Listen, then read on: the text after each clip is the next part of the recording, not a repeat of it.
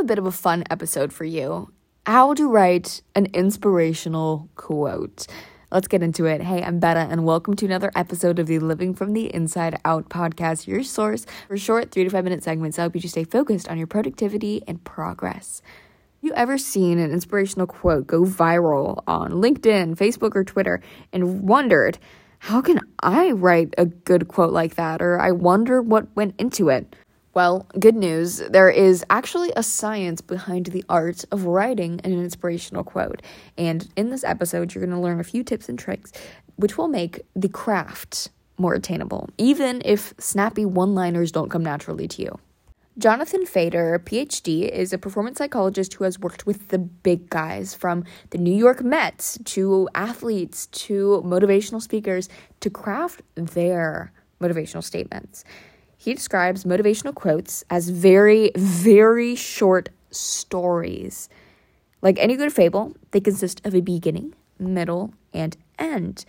There is a narrative arc that takes the reader on a journey. He says that a quote shifts perspective.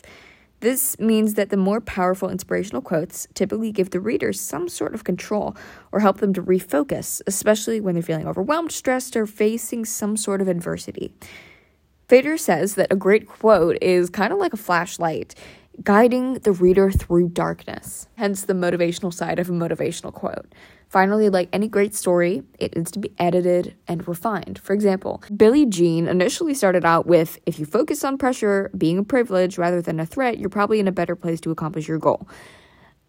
And that eventually, over the process of being refined into a quote, turned into, pressure is privilege. Okay, so that's great. You know that it's a process, you know that it's a story, you know that you can do it too, but how does one actually do it? Well, this is the simple formula for a motivational quote. Context plus syntax equals inspirational quote. For the context, a great quote should speak to a universal truth. To find a universal truth, think about some of your own core values. Are you motivated by compassion, existentialism, generosity, balance, humility? That's going to be the context basis of your quote. Now moving on to syntax. Syntax basically means that your quote should be pleasing to the ear and it should be short and catchy. Fader says that brevity is powerful and that people love alliterations. So you need context and syntax, but always remember that an inspirational quote should come from within. Motivational quotes usually become cliche when they don't link back to the writer. So make sure it's coming from a place of meaning within yourself. It can't be empty.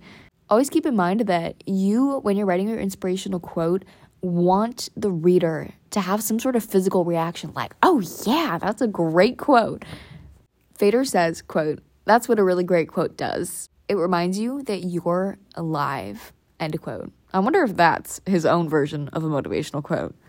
All of this to say, you've got the framework here that it takes, and next time you are feeling inspired to inspire, jot down some ideas and maybe post it. You never know who you're going to impact.